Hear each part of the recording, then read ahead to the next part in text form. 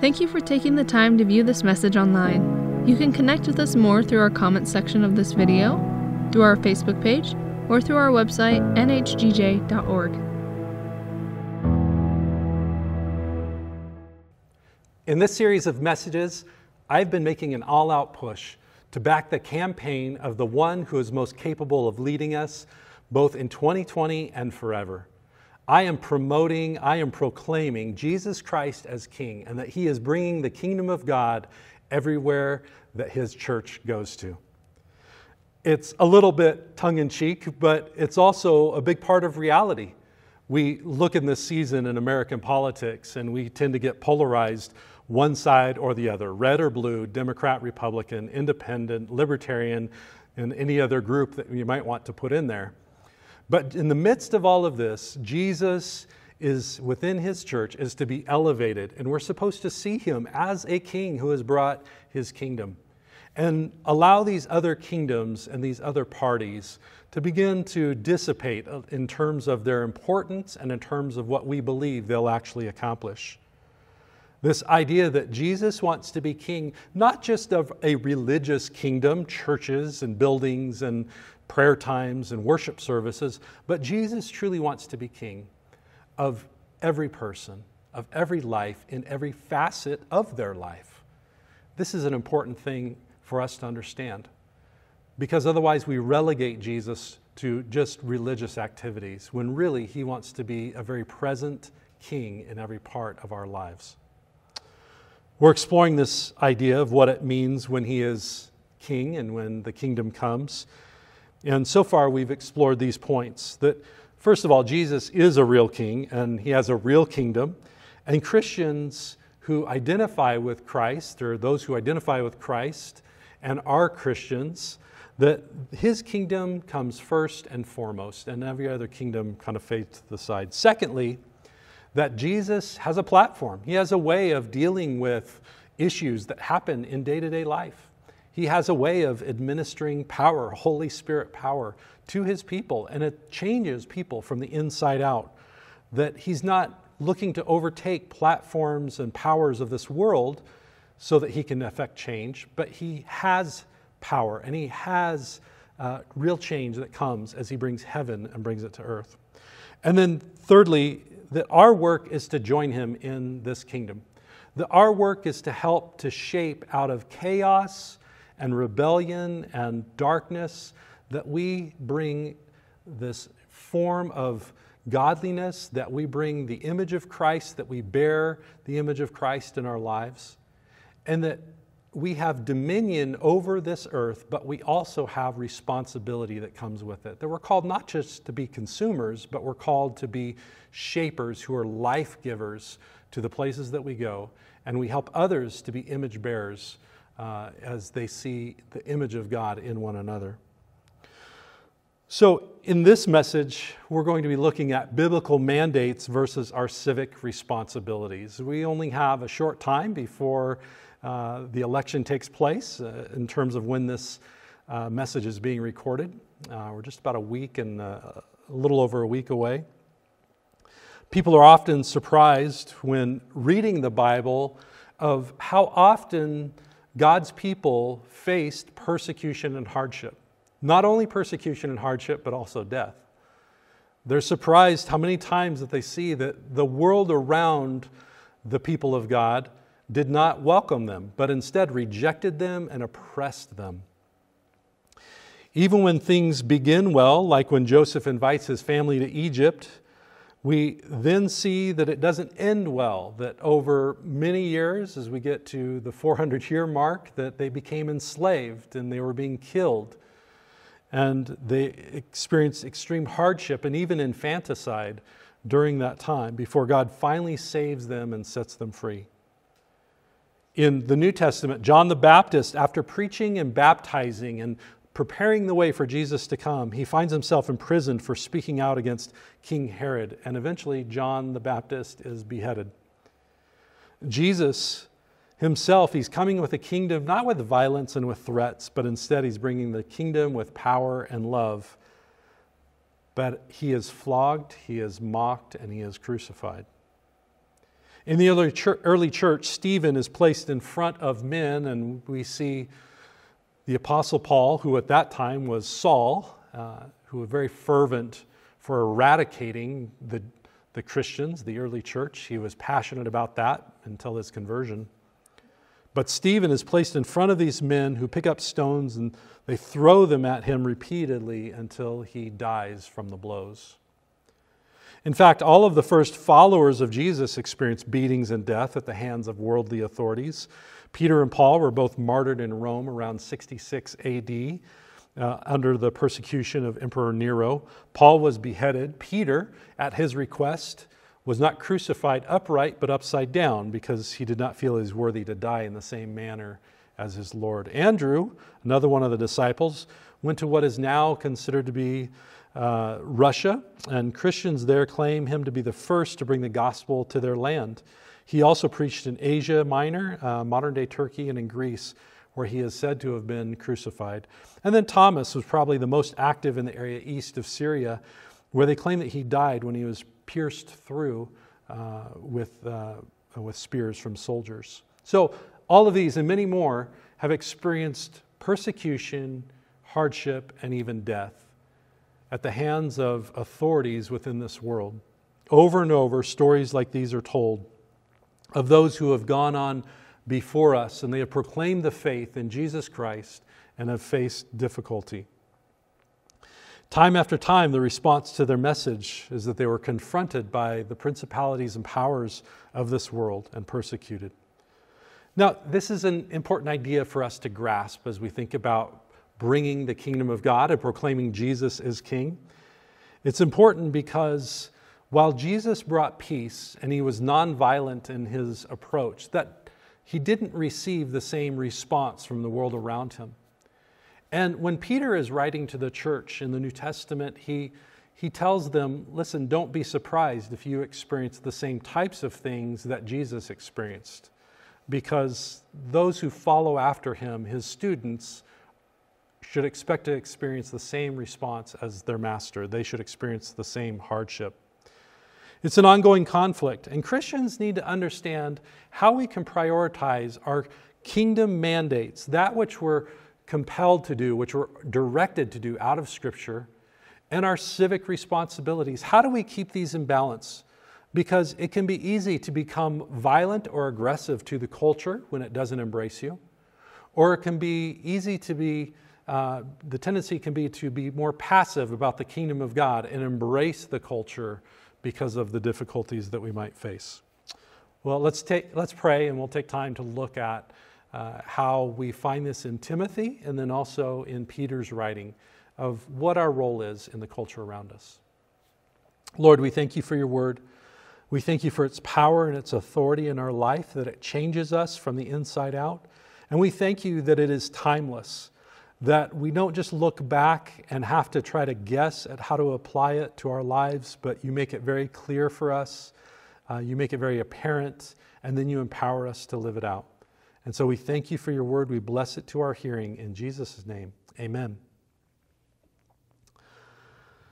Well, Jesus comes from heaven and he comes to earth, and he brings to earth what's happening in heaven, something new. He brings something that people had never experienced before. But he says, listen, you're not going to get this naturally here on earth. You have to be born again, reborn into the kingdom of God. He goes about healing, delivering, setting people free, and proclaiming that true freedom comes from those who embrace him as king and welcome the kingdom into their life. And every community that Jesus goes into, there's upheaval.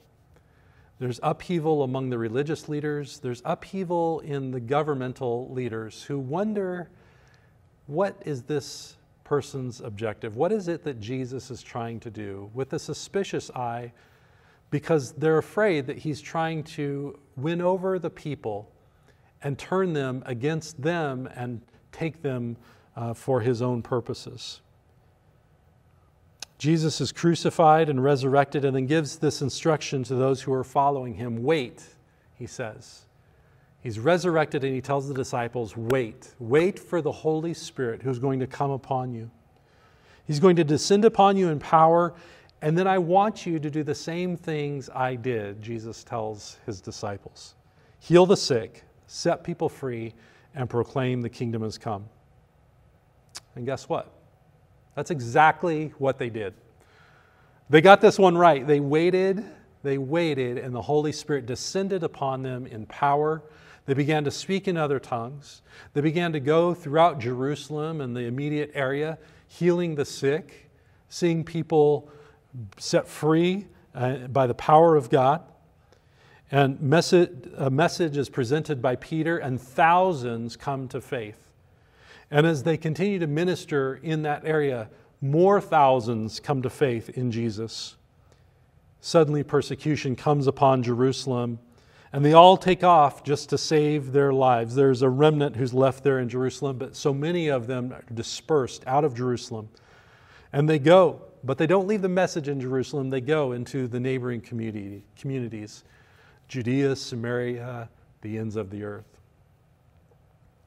Everywhere they go, they bring this message. Jesus is King. The kingdom has come, setting people free, bringing deliverance, healing the sick. Now, wherever they go, they're also still finding persecution. Rome is relentless, hunting down Christians. The Jews in each community take offense that this uprising, this Christian cult, as they would say, has come into their community. And so they're getting crushed under all of this persecution as they go from town to town, and as they settle into a community, they just feel crushed under the weight of this persecution and hardship. So what do? What would you or I do in a situation where we go into a community and we're delivering this gospel message of peace and love and hope and redemption, setting people free, seeing healing come? But at the same time, the other thing that's happening is that the government and other religious leaders in the area are putting pressure on you and physically abusing people, and even death. People are being killed. Followers of Jesus are being killed as they bring the good news to these communities. You're being singled out, verbally maligned, marginalized, losing jobs, losing work opportunities, being beaten and murdered.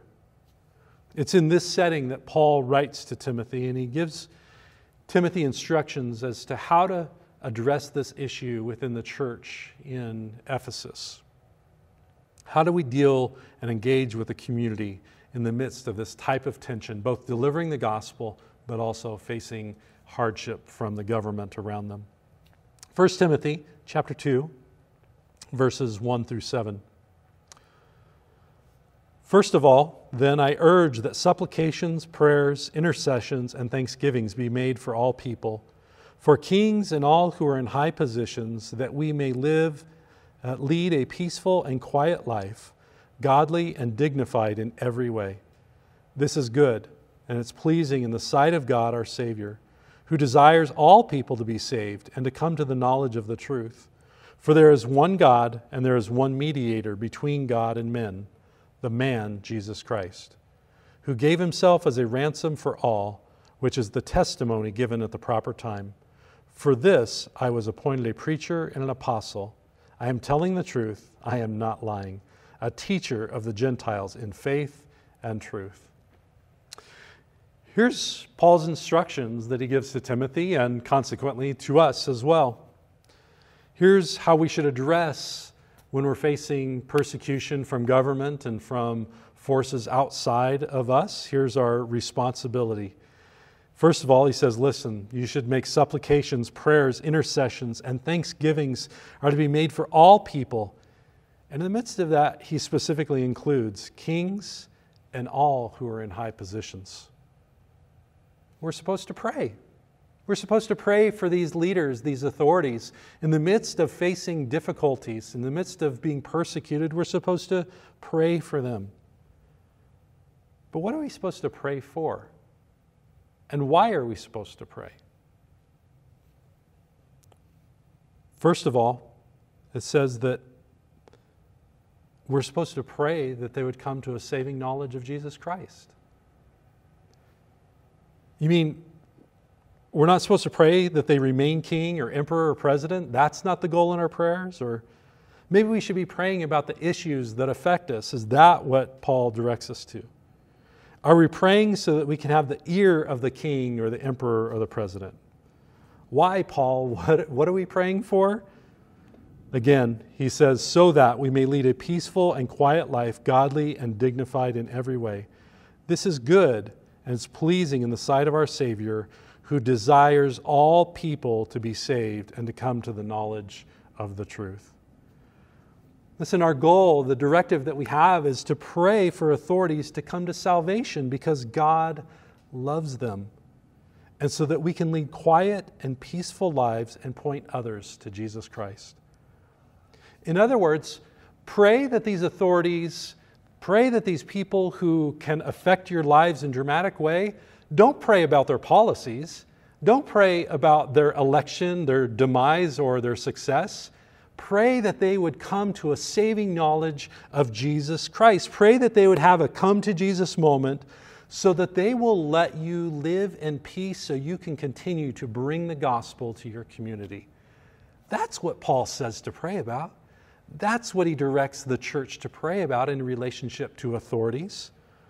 Listen, he says we want to see people set free, and that includes those who are in authority, those who are in high positions. Don't pray specifically for policies. Don't get encumbered in the issues as much as you are praying that they would have a relationship with Jesus Christ. The most needed and most effective prayers the church can offer government authorities is not about bending their politics, but about bending their knee before the throne of Jesus Christ.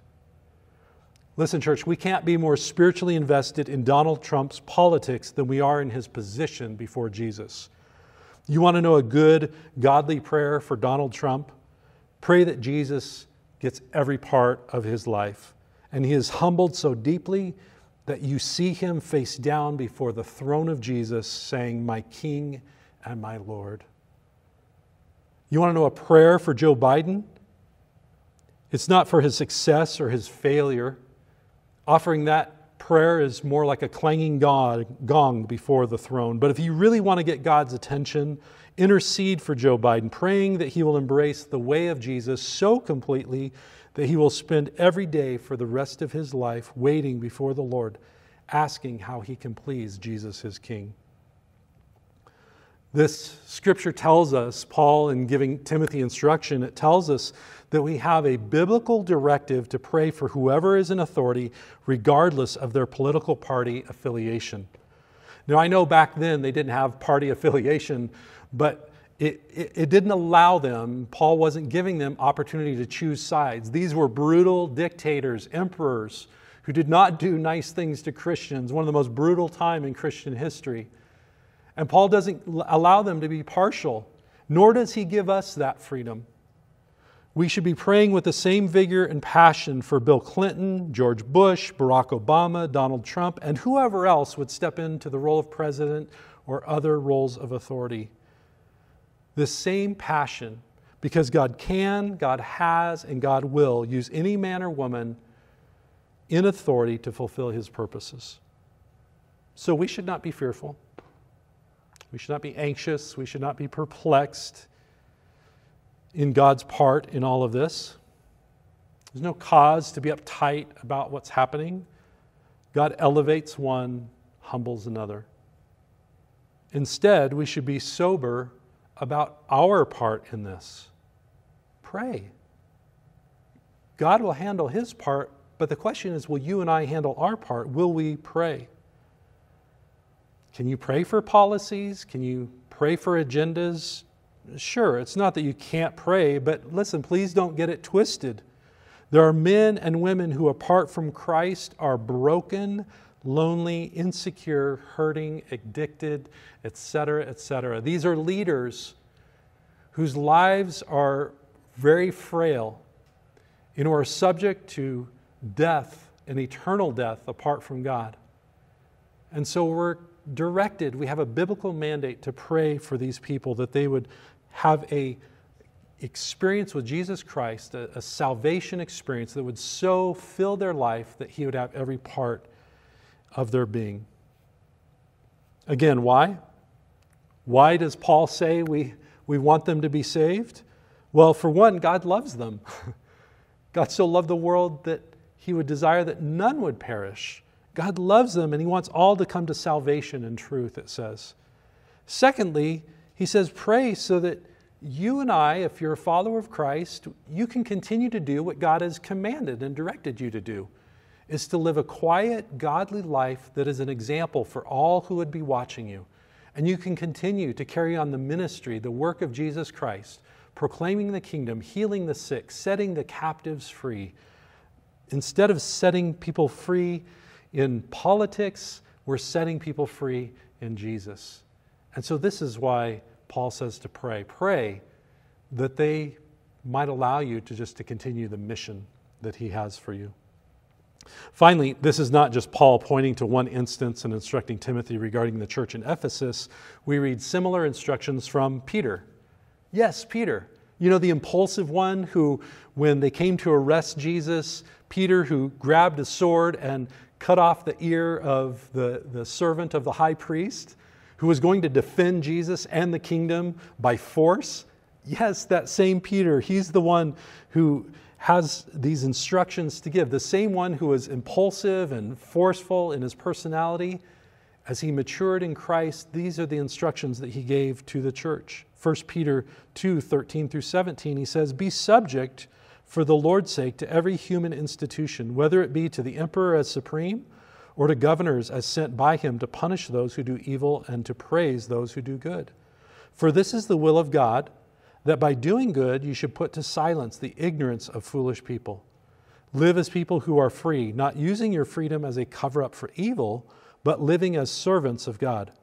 Honor everyone, love the brotherhood, fear God, honor the emperor."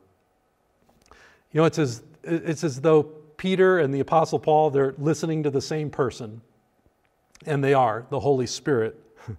As they write these things under the leading of the Holy Spirit, this is a consistent idea and it fits in any context. The reason and the principles are the same across all ages, generations, all cultures. We show respect and follow laws because we're trying to live quiet lives that allow us to be bold for the gospel and literally turn the world upside down for Jesus and not fight battles over civics. So is it okay to disobey human authorities? Maybe is a question that comes up. And if so, when? The biblical response to that is yes. There are situations where we are to disobey government authorities. And the examples are when we're told to do something that compels us or directs us to sin against God. For example, if they tell you that you must stop telling others that Jesus is Lord, that's a directive that you and I would be forced to disobey because we're commanded to proclaim the Lordship of Jesus Christ.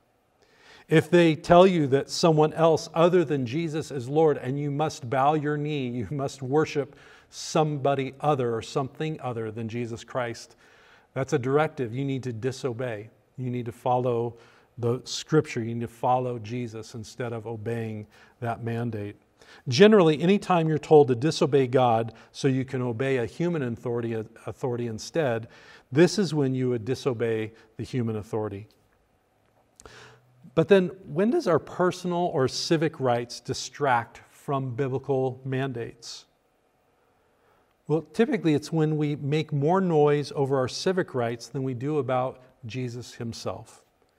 And let me give you a good example, one that most everybody in the United States is really tired of, but it has to do with these facial coverings, a mask. Wear a mask, don't wear a mask. Should masks be mandated? Should they not be? Listen, where we live, in the county in which we live, and the state in which we live, there are directives that are both state and county directives. And they ask that when we come into a worship space that we have these on and that we follow those guidelines. Now, as a pastor and as an American who has certain liberties provided through the Constitution, I could make a lot of noise. I could say, no masks. We're not going to obey that mandate because we have freedom. We We have liberties that are provided for us in the Constitution. I could call the radio station. I could call the TV station. I could tell them we're standing up for our rights and we're not going to obey anything that the county tells us or the state tells us. We have religious liberties provided for us. And I could do all of those things and make it very clear that we're not going to obey these civil rules, these mandates that have come out by the county or by the state. And in doing so, let me pose the question to you. What would our community know about us? What would be the message most prominent to our community when we make these declarations about our personal rights? Well, I can tell you because it's being played out in newspapers and airwaves all over the United States. What they would know is that the church is not going to follow mandates because the church believes itself to have a different directive. But they would know very little about our gospel. They would know very little about Jesus. But they would know a lot about how we view our civic rights and what privileges and things are afforded to us in the Constitution. What do they know about Jesus? Nothing more. Only about our civic rights. So, in our church, we post the county requirements related to wearing a mask. And as a pastor, I abide by these as best of my ability. We don't compel, meaning force people to do it. We don't push people out the doors because we believe that we also have a mandate that is biblical to proclaim the gospel. And the reality is that we want to make much of Jesus and not a whole lot of noise about masks.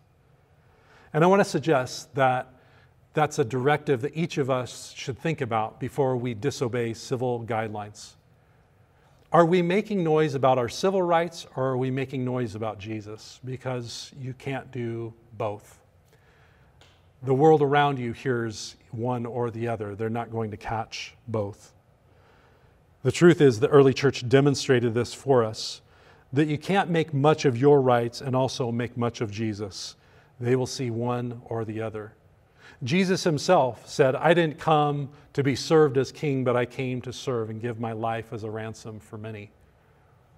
Listen, church in America today, we can't make much of ourselves and all of our civil rights and at the same time make much of Jesus. You're going to have to choose.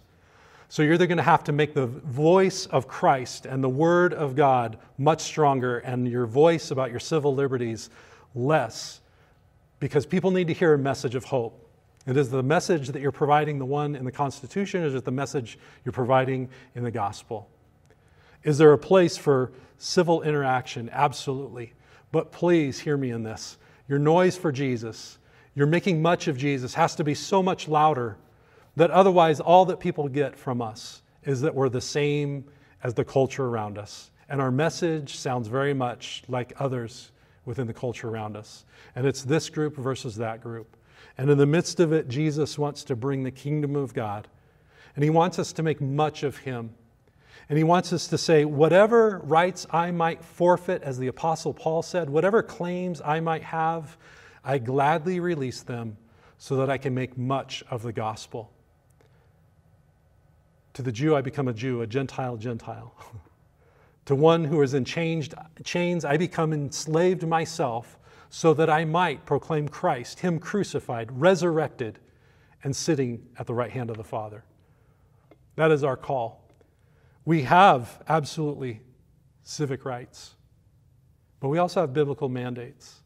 And the challenge for us, the invitation for us, is to make sure that we always lift up our biblical mandates far above our civic rights so that people, the world around us, can see us living godly lives, quiet godly lives, pointing them to Christ, bringing the freedom that comes through Jesus to the world around us. Let's pray. Lord, we thank you for this message of hope that you've given us. It is good news, and we pray that we would preserve it. We would preserve it as such that it is good news to the listeners around us, that it would be a peculiar noise amidst the clamoring in the world, that it would sound unique, that it would sound freeing to those who hear it, That, Lord, it wouldn't just be us standing up for ourselves, but, Lord, it would be us standing up for the marginalized, those who are afflicted, those who are facing difficult times, Lord, that we would partner with them, that we would stand with them, bringing the hope that comes from the gospel of Jesus Christ. May we follow the instruction of praying for those in authority, that they might be saved, that they might have a resurrected life in you and be completely transformed, and thereby enabling us to live quiet lives in the communities in which we abide in. And that we be able to continue the mission that you called us to. We thank you for it. We thank you for your word, and may it grow a harvest out of us, and may your church prosper in this season as we point to you, the author and perfecter of our faith. In Jesus' name, amen. You can find more resources for this service at nhgj.org. Email us your prayer requests to prayer@nh4gj.org. If you are a new follower of Jesus, we have a free resource for you called Following Jesus. To receive a copy, send a request to info@nh4gj.org. If you would like to partner with our ministry through giving, you can do that online at nhgj.org/giving or by mail to 641 Horizon Drive, Grand Junction, Colorado, 81506. Thank you for being with us, and may the Lord bless you.